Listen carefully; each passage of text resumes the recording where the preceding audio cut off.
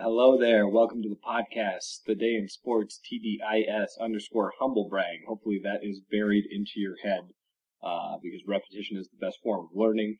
Really excited to be on the podcast today. Ben Sherman camping, not with us today. He'll be back with us on Saturday for an emergency podcast where he will officially bring sexy back to the show.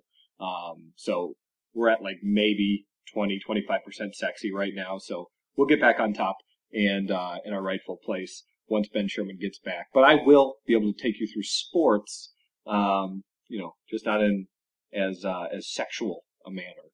But I wanted to get into a number of things. First thing I want to talk about, though, today is expectations. Expectations that we have of our sports teams, how they should perform, and more importantly, time frames if your team is rebuilding. What's a reasonable time frame for us to expect? What should we expect? And I want to talk about how often we get that wrong and the rush that the media and fans create and the pressure that we put on our favorite franchises oftentimes puts them in a position where they make decisions that they wouldn't otherwise to meet the best interest of their fans instead of the financial, more intelligent long-term decisions that might meet the best needs of the franchise in terms of building for the future. So I was looking at teams kind of across the sports spectrum, and I looked at right now the Steelers, the Patriots, the Los Angeles Lakers, the Yankees, even the Red Wings, although I don't know much about hockey. All those franchises are the iconic kind of star franchises in their respective leagues or high up there in their respective leagues. And all the franchises I just named are really aging right now. They're in some trouble. Pittsburgh 0-2. Seemingly not a lot of weapons. The Patriots are 2-0, but you couldn't have an uglier 2-0, and they clearly have problems in terms of injuries, youth at the wrong positions, and putting way too much on Tom Brady. The Lakers have a 40-year-old Steve Nash, a 35-year-old Kobe Bryant coming off an Achilles tear, a 33 or 4-year-old Pau Gasol as the center of their team. The Yankees are paying almost 40-year-old Derek Jeter $17 million a year, A-Rod $30 million a year, $25 million a year, so they've certainly got their issues. And the Red Wings have been aging for a long time now, unable to sort of replace the talent. And then on the flip side, you look at the long-suffering franchises like the Clippers, the Seahawks, Pittsburgh Pirates, the Cincinnati Bengals. They're now competing. They now have the young talent. They're on the uptick. And that's what you got to love about sports, is this is a generational process. As good as New England or Pittsburgh or the Yankees or the Lakers seem for 10 to 15 run stretches, there's still luck involved no matter how much money any of those markets have, no matter how much money Time Warner Cable pays the Lakers.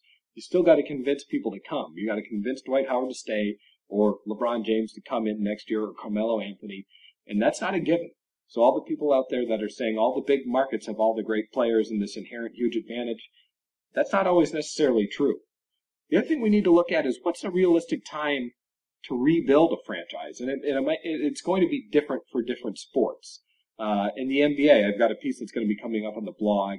It's not going to take the Lakers that long to rebuild if they do it correctly, if they do it smartly, because next year they've got, and I'll get into complete detail in this on the actual blog post, but after this coming season, the Lakers only have Steve Nash on their books. He costs $9 million. He could retire, which would take that $9 million completely off the books, or they could use what's called the stretch provision, where they stretch that $9 million over the course of 3 years, lowering the cap hit to $3 million a year, providing more initial flexibility, and then that, in effect, releases Nash. And so those are some of the ways the Lakers could go in order to right the ship, but it's going to take some time. I listen to ESPN a lot with Steve Mason and John Ireland, and just hearing the call-in, by the way, those guys are great, but hearing callers from the LA market saying, things like, we brought in Wesley Johnson, we brought in Nick Young and Jordan Farmar, we're going to be younger, more talented, deeper. The Lakers might be more talented, might be deeper and younger, but you're not more talented when you replace Dwight Howard with Jordan Farmar, who was playing overseas, Nick Young to a minimum contract, and Wesley Johnson, who could hardly get a job offer. So it's unrealistic for Lakers fans to think this is the year. We're going to flip it around. Kobe will be back in 6 months from an Achilles tear at age 35. What I would advise is the 2-year plan, and you'll see that again coming up on the blog. Let the books clear. Pursue who you want to pursue in free agency. The Lakers will be able to go after whoever they want. Even if they can't get a marquee guy, they can bring in 3, 4, 5 good young pieces to complement Bryant and Gasol if they're able to re-sign those two guys and still build a really strong core. But patience is going to be the key. You look at the Steelers or New England. Right now they have the quarterback, which is the most important part. But they've paid those quarterbacks, Brady and Roethlisberger, so much that it tends to dilute the rest of the roster. And then as Brady and Roethlisberger start to decline, which inevitably is happening, Brady is 37, Roethlisberger's past 30 and been banged up as much as any quarterback in the league. So when those things happen and the rest of the roster talent isn't there, you're going to see a decline. And it might take longer in football because instead of 8 to 10 players in the NBA impacting the league, or impacting a specific team, you've got 53 guys that need to make an impact on special teams, defense, and offense for a football team. So even if you have a Roethlisberger, you have a Brady, you have a Belichick, and you have a Tomlin, two guys I respect a huge amount. Those two guys are real nice items, but they're only 2 items at the grocery store, and you need 53. You can't make a whole meal with just vanilla extract, even though it's really nice. Adds that little zing to the cookies. But you got to have the flour and the sugar and the butter. And right now the Steelers and the Patriots don't have all those ingredients. It's easier to add those ingredients in the NBA and maybe even baseball, bringing in a marquee pitcher, a middle of the order hitter like a Prince Fielder, things like that. So I just think NBA, given your cap situation, you got to give your team a minimum 2-3 years to rebuild. NFL might be a longer process. It could be 3 to 5 years to rebuild. If you look at my team, the 49ers, to build back to where they are right now from abject failure to championship contention, took 3 or 4 coaches, Dennis Erickson, Mike Nolan, Mike Singletary, a couple of pantsing episodes in the locker room, 10 years of losing records. It took a lot of pain and suffering to get San Francisco under the right leadership, Jim Harbaugh, Trent Baalke, drafting the right players, Anthony Davis, Ayupati, Alden Smith, Ray McDonald, bringing in the right free agents, Carlos Rogers, Dante Whitner, Ahmad Brooks, things like that. So personnel decisions can be correct and not work out. They can be incorrect and work out better than you expected. So you need to give time for error, but eventually talent in the front office, management, coaching, and at the top of your organization is what's going to make the difference. And those types of talents that can build teams, build franchises, don't grow on trees. You have to be patient. You don't always strike while the iron is hot. You got to strike while the iron is hot, and there's something good to iron. You've got a nice pressed shirt ready to go, like a Jim Harbaugh, or like a Nick Saban if he becomes available. So my advice to suffering franchises, and I know it's easier said than done, believe me, as a 49er fan over the last 10 to 15 years, it's been difficult. Have some patience. Oakland Raiders fans, New York Jets fans, Boston Celtics fans who are going to be going through a rebuild. Have some patience, invest in management, coaching, smart people, analytics, be ahead of the curve, get young talent, and that'll be a path. Don't over-rely on the superstar. Don't overpay for the superstar as much as possible. Make sure that you're providing market value to your assets and that you're getting market value return from those assets. And it takes time, it takes practice, it takes intelligence, and it takes the right people on the same page to accomplish that. Last week we started a little ditty, a little segment called our Power 7, which is our Power 7 NFL teams in the league. And the criterion is we're looking at the top 7 teams we think can compete for a championship. So not the 7 teams that project or that are the best right now, but the 7 teams that are a combination of they're showing us something on the field right now, and we think that is going to translate into success later in the season. So the 7 rosters, teams, coaching staffs all put together that we like the most. And Ben will have his, maybe that will play on Saturday. But I'll give you mine right now. The top 7 teams in the NFL in order in terms of who's the best, most likely Super Bowl championship contender. Number 1 on my list, I have to go Seattle Seahawks. As much as it pains me as a San Francisco 49er diehard fan, they've whooped us a combined 71 or 72 to 16 in the last 2 games in Seattle. Yes, they broke a world record for noise and decibel level at Quest Field during that San Francisco Seattle matchup. So incredibly difficult place to play. I understand that. The home field is probably worth 10 or 15 points once things start to go wrong because the weird voodoo kicks in.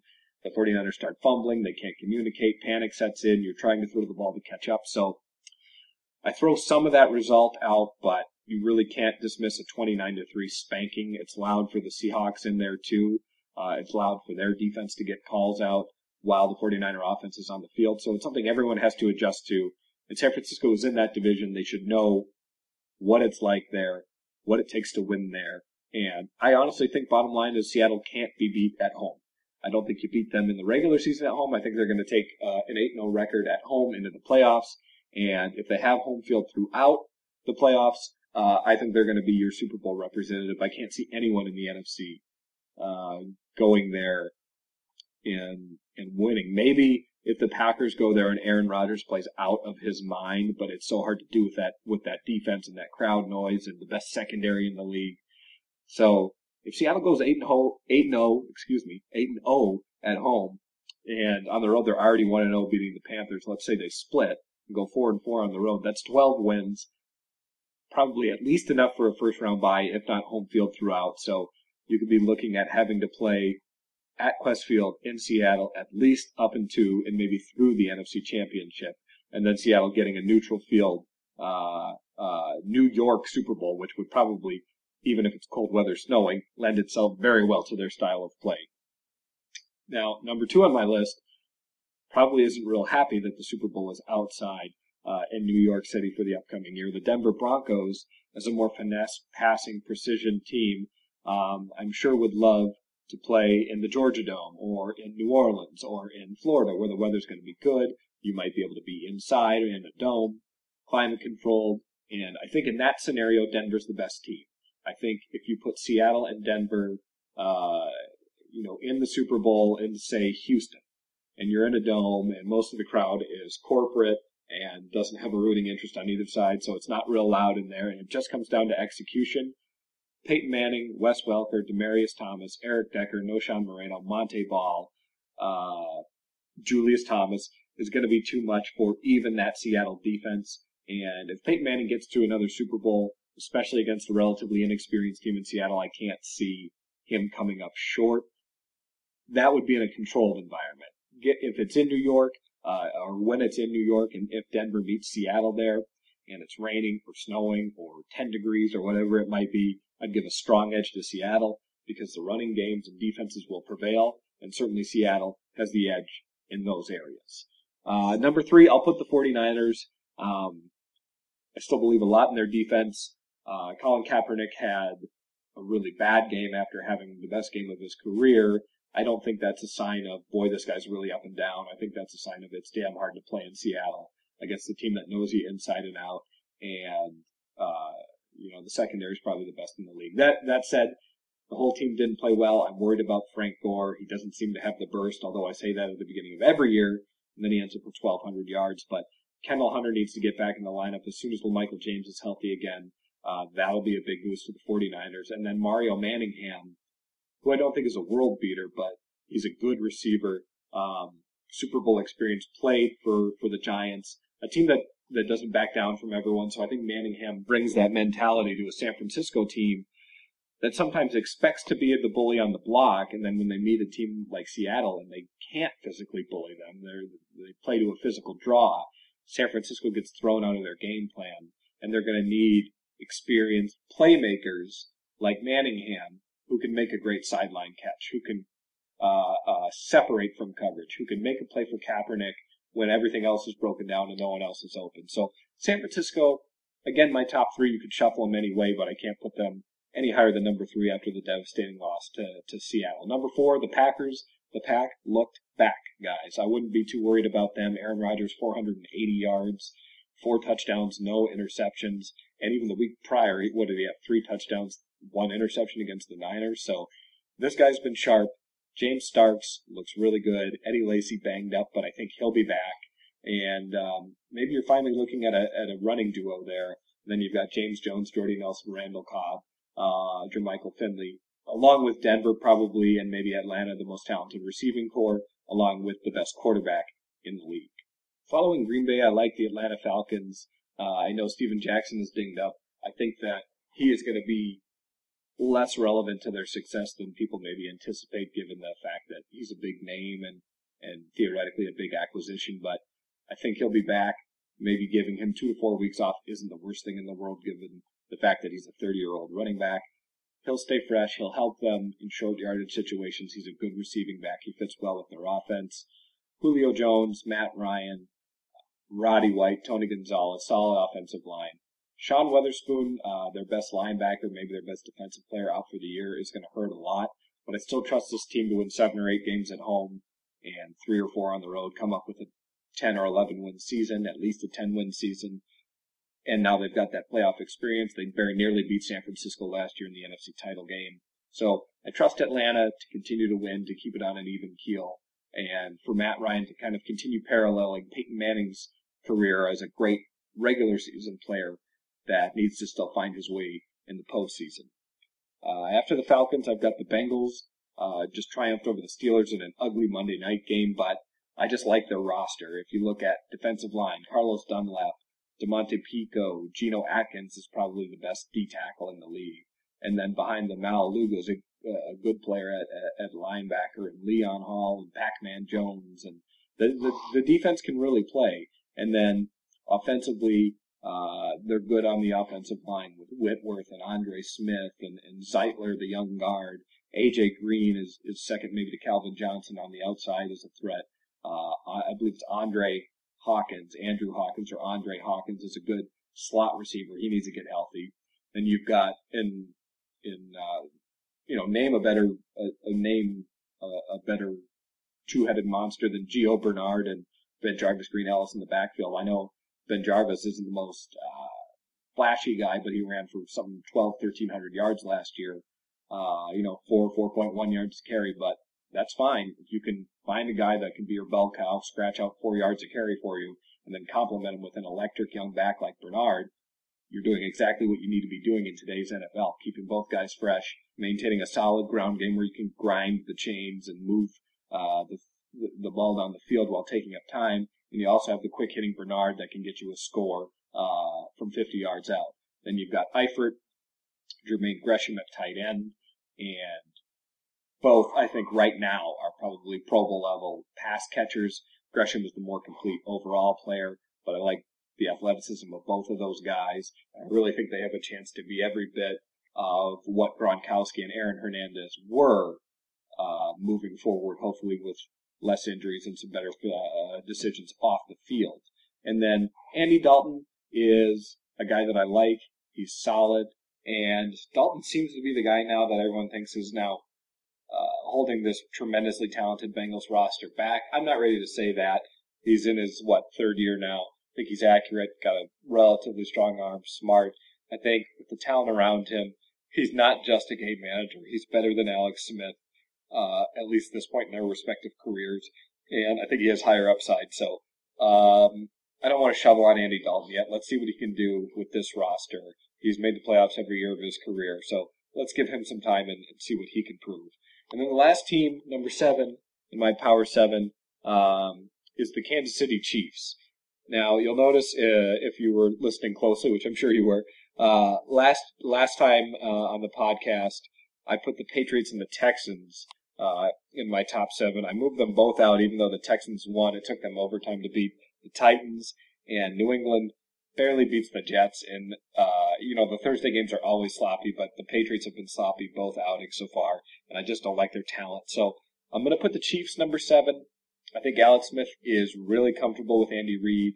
He gets to throw the ball a little bit more, make more decisions at the line of scrimmage. He's got good talent in Fasano and Dwayne Bowe and Jamal Charles, a good offensive line, really talented defense, and a really good home field advantage. So it's another one of those teams I think could go 7-1 at home and win 3 games on the road, find their way to, with a soft schedule, to 10 wins in the playoffs. And I like their overall roster talent.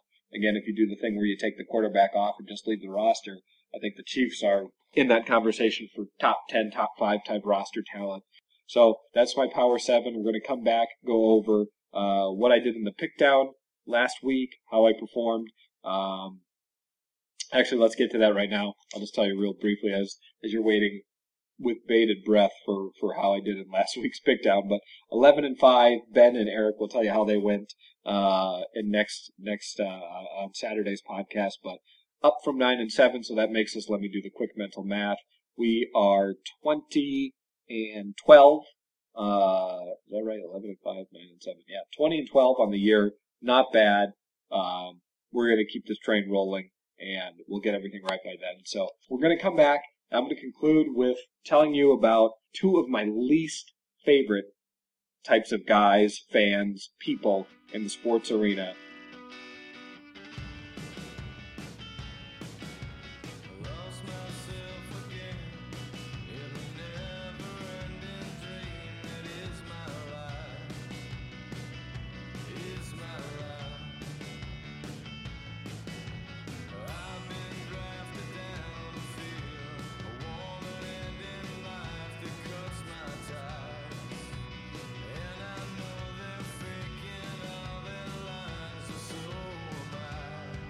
I wanted to finish today by making a statement, a public service announcement, maybe, if you will, about a guy or girl, most likely a guy. And this is a guy I like to call the dumb know-it-all. And just stay with me and it'll make sense to you. It's the guy, or girl, but like I said, most likely guy, that, especially in sports, wants to talk to you desperately about his knowledge, or lack thereof, about anything sports related, and he is really excited to share the knowledge. He wants to bend your ear. He wants to corner you in the office or at a party or wherever it may be and feed you the cliches that he has adeptly learned from ESPN. So he's going to hit you with things like, boy, this has really turned into a passing league. He'll also do things like get the number of regular season games wrong in casual conversation. Let's say he's a Patriots fan. He'll say, boy, we went 11-3 last year, even though there's 16 regular season games. That right there, getting the amount of regular season games wrong or not being able to do what plus what equals 16 is a telltale sign of a guy that really doesn't watch the NFL. Because we're familiar with these numbers: 10-6, 11-5, 12-4, 13-3, 9-7, 8-8. We know what it has to be. We know what the combinations have to be to equal 16. So if you're throwing out that your team went 10-4 last year on the regular season, please just stop talking for the rest of us and all of our benefit. And then there's dumb know-it-all guy can also transition seamlessly into message board guy. And this is the guy that you go out and you read your article on your favorite team, on the Seahawks or the Niners or the Colts or the Cowboys or whoever it might be, and then you read through the article. It's a good article, and then it's always the first guy who's going to slam the guy that wrote the article and say, I could have done this, this, and this better. Of course, he doesn't provide an article. He just makes a comment and throws stones from his glass house. And then the next message board guy, let's say, is a 49er fan. He'll say, the Seahawks beat us, but it was a complete fluke. Let's see them in our place, which is not true. They beat the San Francisco 49ers 2 times in a row, pretty convincingly. I don't care where they played. So not really a very valid point there. Or you'll get rivalry message board guys that go on the board and specifically look for other people that they want to drop expletives to over the internet and get their keyboard courage up and swear at either the writer who provides the article or somebody else commenting on the article. And I don't have a larger point here. It just makes me put my face in my hands and think, what are we doing as sports fans? So, message board guy and dumb know-it-all guy, they should get scarlet letters, I think. We need to have a sports tribunal. And if you're a dumb know-it-all guy, we'll put you on trial. I'll be the judge. And if in fact you are a dumb know-it-all guy, if you're feeding me knowledge that either everyone knows, doesn't make sense, or clearly was copied straight from ESPN, I'm going to have to paint DKIA, dumb know-it-all, right on your chest. I may have to tattoo it on there. I know some tattoo artists that could work with me. And then if you are message board guy, I think what we should do, instead of the scarlet letter is maybe just have a sign posted that you have to hang around your neck with your most ostentatious message board posts, just so we know who you really are and we make you wear it in real life, right? Have some courage, message board guy. Display what you have to say to the entire world so that you can't hide behind the keyboard in your mom's basement as you drink Mountain Dew and eat Cool Ranch Doritos. So that's it for my Festivus airing of grievances for the day. And wanted to just do a quick podcast. I missed you guys. You're so lovely, so good looking, so trusting, and I feel so safe. You guys make me feel so comfortable. Sorry about that. Breaking Bad is wrapping up. I'm a little bit emotional. It's been a weird week for me, but wanted to give you a quick and dirty podcast there. Get you some results on my pick down from last week, my Power 7 for this week. Talk a little bit about aging iconic franchises. So a little bit of everything here in the podcast. If you have topics, articles that you want written, things you want covered, hit us up on Facebook, The Day in Sports. Hit us up on Twitter, TDIS, The Day in Sports _humblebrag, TDIS _humblebrag. Find us on Facebook or thedayinsports.com. Thanks for checking out the podcast. Me and Ben Sherman will be back with you on Friday. Until then, stay classy.